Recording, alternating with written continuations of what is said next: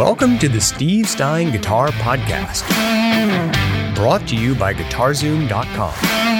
If you want to improve your guitar playing, keep listening. If you want to improve even faster, go to GuitarZoom.com, where you'll find all of Steve's premium courses, masterclasses, and memberships that'll help you quickly and easily improve your playing. Now here's your host, Steve Stein. We weren't going to do any more live ones, and then we had so many questions that we decided we would continue on since it's fun to hang out. So that's what we're going to be doing today. Let's keep going and let's learn some more about blues. And again, we're celebrating the Creative Blues Soloing Guitar course that has just been released. And if you're interested, I'm sure there'll be a link up here very soon that you can check out. Andrea says, I love these live workshops. I'm glad that you do. UK is here. Jeff PCB says, what strings do you use? Usually I use GHS, and the reason I've always used GHS boomers, which is why I still use them, but I love them because they have half sizes, and I know other companies do too, but I've just used GHS my whole life, boomers, and I love the fact that you can get 9s and 9.5 and 10 and 10.5, and then they have heavy bottom. They have a bunch of different variations of things like that.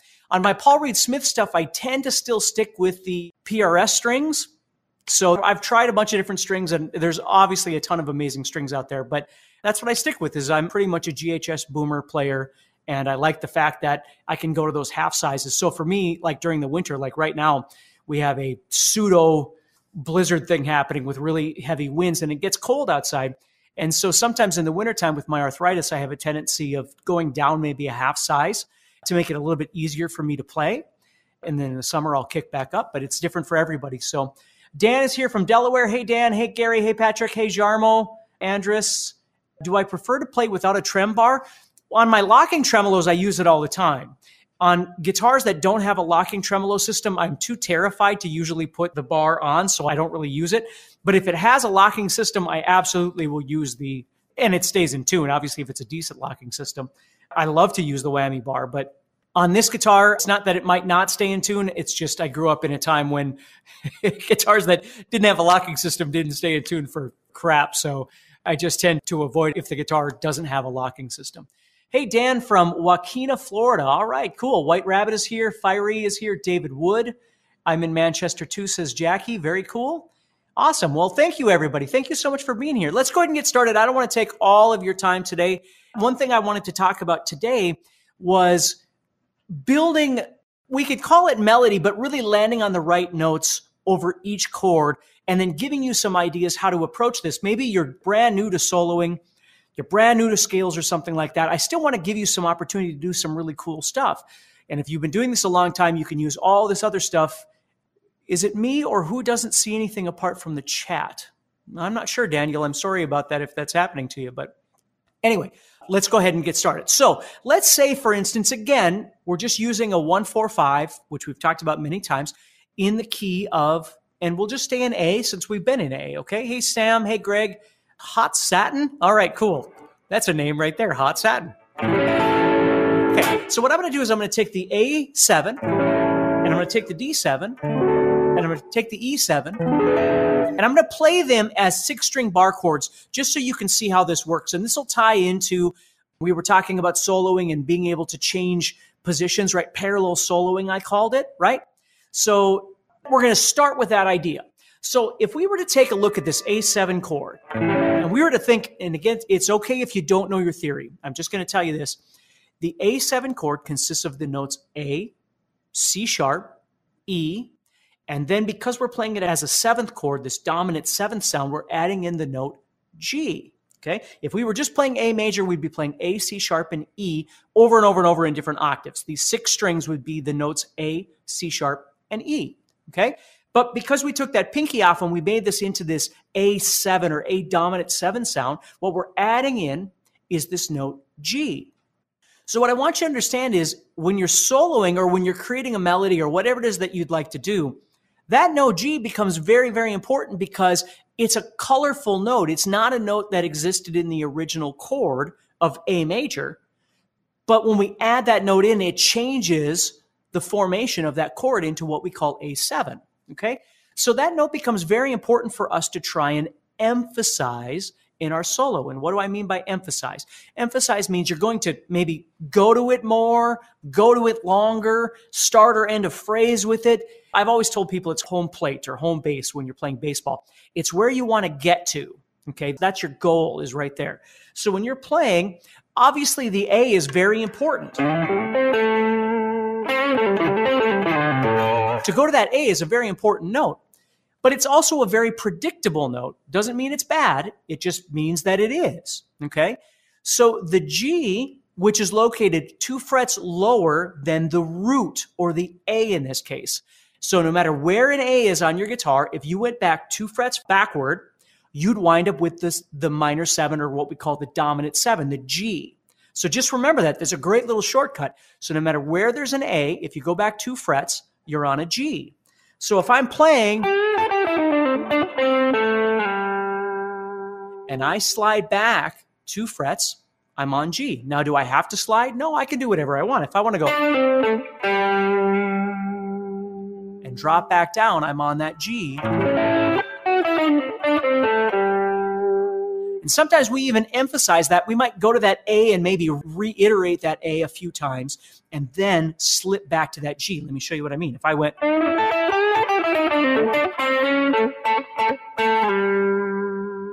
right?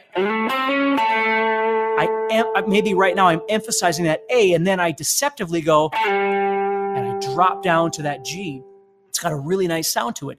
So 2 notes that you can try and emphasize over this A chord would be an A and, of course, the G.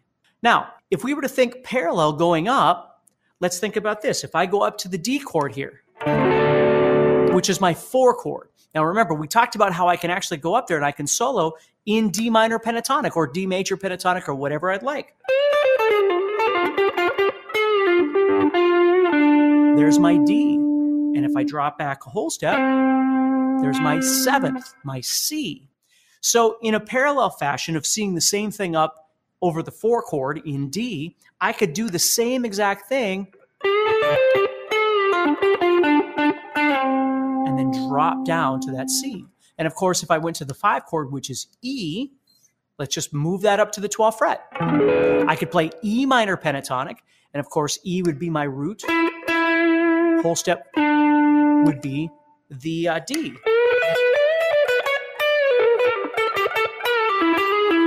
And I could drop down like that. Okay? So there's lots of super cool things that you could do. Now let's add on some more stuff that we could do. Okay? Before we start getting to the really good stuff, I just want to set this up so you can kind of see what this is like. Okay, so what I'm going to do now is I'm also going to emphasize the major third of my chord. Now remember, we talked about this before too. If I was playing A major, the notes I'm playing are A, C sharp, and E. C sharp is the middle note. It's what we call the major third. And again, if you don't know your theory, don't worry about it. It's something you could learn further down, okay? So here we are. So remember, we were talking about how the A minor pentatonic scale does not have that note in it. So what we did was we added it by doing what I called the minor to major twist, right? So we went from the 5th fret and we added on the 6th fret as a forward motion. Whether you want to hammer it or pick it is entirely up to you. Okay? But you'll notice how when I do that forward motion from the minor to the major third, so I'm really combining minor and major pentatonic in a way right there, right? And we've talked about that in some of these sessions. It lends itself to dropping into that root, which sounds really nice.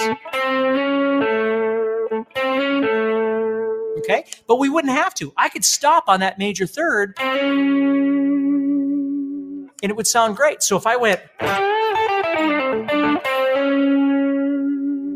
now watch this. I'm going to go from my major third to the 7th, and it sounds really bluesy. Okay, so that's a really great setup right there. You could go to A anytime you want.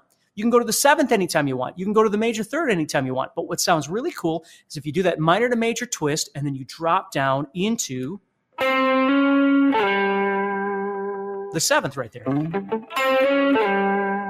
See? Okay? And if I was on D, I could do the same thing. And E.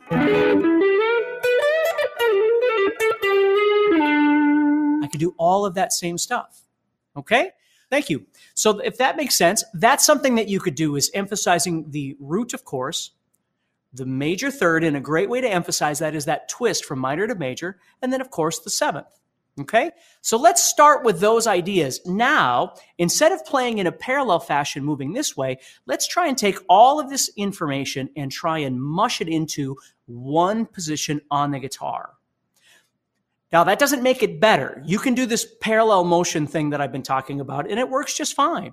But let's say you didn't want to move all over the fretboard. Let's say you just wanted to stay right here in this first position, but you still wanted to use that kind of idea. Now let's take a look at A7 and D7 here and E7 are 1, 4, 5 using our 6th string and our 5th string, right? Right there. Okay, so what we're going to do here is we're going to take that A chord, or that A7 in this case, and we know we've got our 7th and our 3rd, major 3rd. And those are kind of the notes that we're trying to target the most, although we have that root sitting right there as well. So we can use any of those. But remember, it's the setup. It's not just playing them. You've got to play something that sounds a bit bluesy and drop in.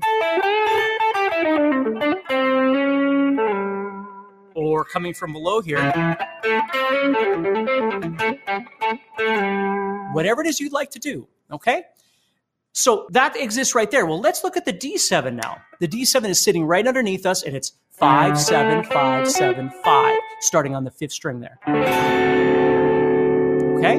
So obviously, we've got our 7th for the 4 chord now. For the D7 chord, the 7th of that chord, the minor 7th sound, is going to be the 5th fret on the 3rd string instead of the 4th string.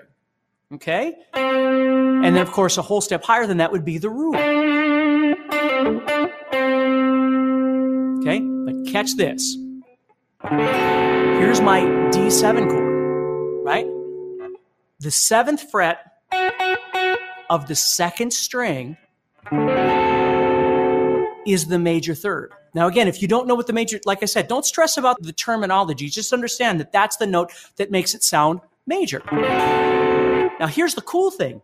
That 7th fret of the 2nd string didn't exist when we played minor pentatonic, right? Because we normally play 5, 8. But now, over that 4 chord, you've got that note right there, which is the major 3rd. So we could play the root, the 7th, and the major 3rd sitting right there. Now, if we wanted to do the minor to major twist, remember, the minor would just be right in front of the major 3rd, right? So I could go, and now all of a sudden you're playing a 6 in this position that you didn't have before. So you see, that's the cool thing of looking at this stuff. If you think about it logically, when I was moving up parallel, I wasn't in A minor the entire time. So I'm taking that idea and moving it all into one place. So obviously, there's notes coming from other scales that I'm utilizing here.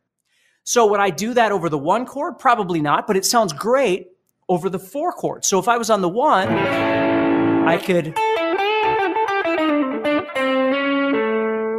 whatever. Here comes the 4.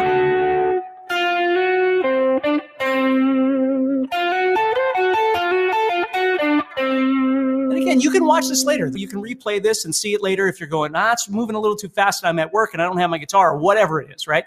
You can watch this later. But that's a really cool thing that you can do over that 4 chord. Just play any of those notes.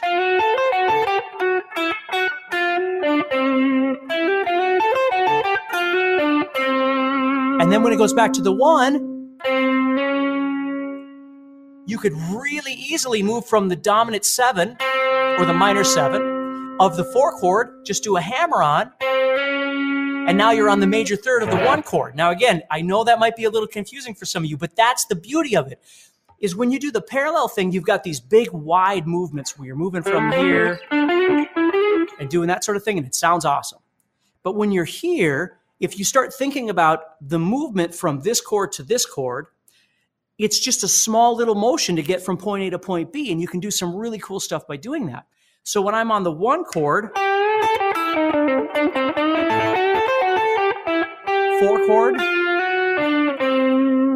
1 chord, and I can drop back and forth like that, you see? Now the 5 chord, I could just move up a whole step higher, and I could do all the same stuff, right? I could come up here and do...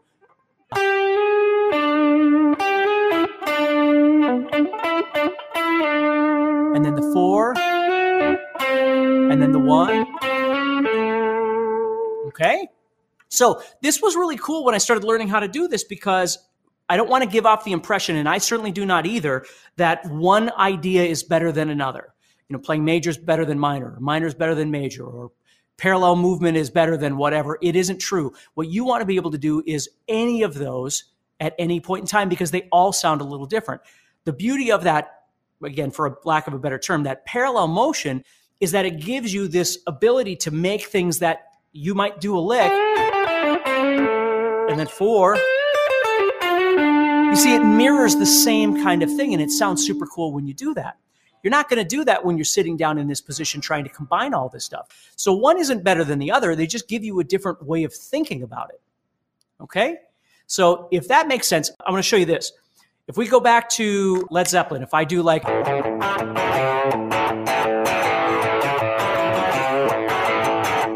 kind of riff like that, okay? There was always this super cool part in that song that I thought was cool when Jimmy Page would go...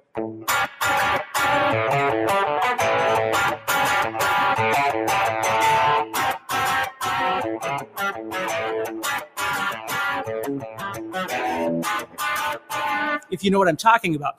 And I always thought, well, how in the heck does that work, that you could play this, which I'm playing 5 on the 4th string and 6 on the 3rd string?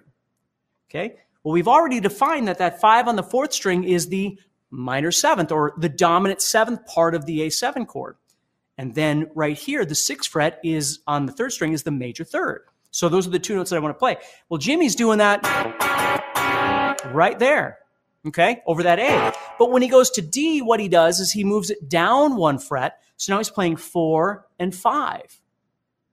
I always thought, well, how is that even possible? Like, D is a completely different chord. How could you do that? No, I'm not going to play Wonderwall right now. That's really not relative to what we're talking about here, although it's a good song, okay? So when I move down, what's happening? Well, let's think about this. This note right here on the 3rd string is the 7th of that D7. The 4th fret of the 4th string is an octave of that major 3rd I was talking to you about up here. It's just the octave of that. So he's still playing a major 3rd and a 7th, but they're flipped upside down. And I never understood that when I was younger, but that's what he's doing. So over the 4 chord, he moves down. So, of course, over the 5 chord, he just takes that and moves up a whole step. And then the 1, he just goes in the center again. So what's so crazy about that is you have, because of this, what we call an inversion, you're playing a major 3rd and a 7th over the A. You can fit a trill in anywhere you want, okay? And then the 4 chord and the 5 chord. So if you think about it, it's the same theory I've been showing you. It's the same logic that we've been talking about. It's just a different way of being able to use it, okay?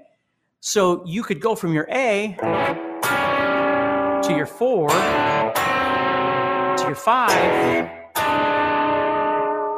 And again, you're just staying in that same position.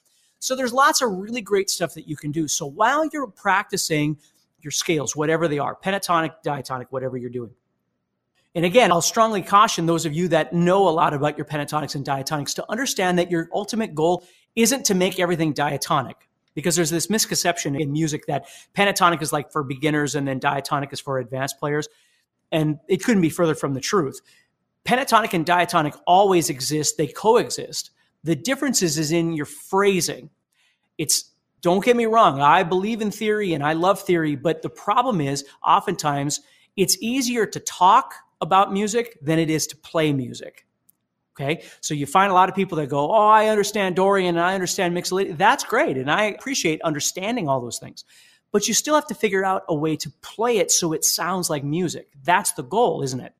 It's not just, you don't want to go on stage and go, I'm not going to play for you, but I am going to tell you what I know, right? Because that's not what music is. Music is we have to play. So if we can use that information and it benefits us in the way that we play, in the sounds that we make, then it's doing us a service. If it's not, then it's not really doing us much of a service, right? Just because we own an encyclopedia doesn't mean it's really doing us any good. So I want you to think about that is using your theory to benefit your playing is an absolute benefit. It's a wonderful thing. Knowing theory just to know theory is just knowing theory, okay? I don't want to go to a doctor when I'm having a heart attack and have him go, let me tell you about the heart, right? I want him to get in there and do something to save my life. So think about that, okay? So when we're playing, the major third, even though you might not understand what it is, you now understand where it is, right? As we play, and if you watch all the lessons we've been doing, all the live sessions, it's all going to lead to this same place of learning how to combine all of these things together, okay? So hopefully that helps you a little bit. It sounds like we're going to be going live again on Monday, which is fine because I've got time to do it. Normally I do the Monday Guitar Motivation anyway, so we might as well just go live and have some fun again at the same time. So hopefully that helps all of you out there. Brian's out there, Ryan's out there, and good. So that was about 20 minutes, a little bit less than some of the other lessons, but it's Friday and I've got a bunch of stuff I have to get to too. But I wanted to go live and just kind of show you this stuff. Do me a favor. If you're interested, check out Creative Blues Soloing. See if it's a guitar course that could help you. Like the video, share the video, subscribe to the channel, do anything. I appreciate any help that you can give me in spreading the word and allowing me to continue doing this for a living. I love it. So take care. Stay positive. Have a wonderful weekend, and I will talk to you all soon. And remember, if you need any other help, you can always go back and watch these other videos and see if you can start making logic about what I've been showing you for these last few live sessions. So take care. Next time on the Steve Stein Guitar Podcast. So today we're going to be talking about is phrasing. All right. So as people filter in here, we're going to be talking about phrasing, trying to put everything that we've been talking about kind of together. And there's a couple different ways we're going to approach this. When I was a kid and I was first learning how to play, the way I learned how to play for the most part, I had a few lessons. It didn't go very well. And I wound up just learning how to play by ear, which was really beneficial in some ways and somewhat detrimental in other ways. But that's how I did it. So what I would do is I would take albums and I would learn how to play. And yes, they were albums at the time. So I would take records, and what I would try and do is learn all the songs on one record on one side. That way I didn't have to keep changing the records and all that sort of thing. So I would just try and learn everything. And oftentimes if there was a song that I didn't really know, what I would do is I would try and jam to the song. And one of the records that I remember doing this a lot with was Back in Black by AC/DC. So this puts us around, what, 1980, I'm not sure what, but Back in Black, it was probably 1982 for me, 83, 84, something like that. A little bit later than when the album came out, just because I wasn't playing guitar quite then. But I love that album so much that that's the one I'm going to talk about. So what I would do is I would take that album and I would put it on, and let's say we're listening to Back in Black. I would try and jam in between Brian Johnson's singing. So when he would say something in between there, what I would try and do is throw in some sort of a lick, right? Now, this is where the beginning of our phrasing conversation is going to start, is when I would do that, I would have two options. Either I would try and sort of replicate some element of what he just sang within the context of the lick or the sequence, whatever you want to call it, that I would try and play right after he would sing, right? Yeah, Back in Black came out in 80, but I wasn't playing then. So, I started playing in 83. So it was probably 84, 85 when I started doing what I was doing with it. So that's one way is you try and replicate some element, whether it's a rhythmic element, whether it's a melodic element, something like that. I would try and do in between some of his phrases.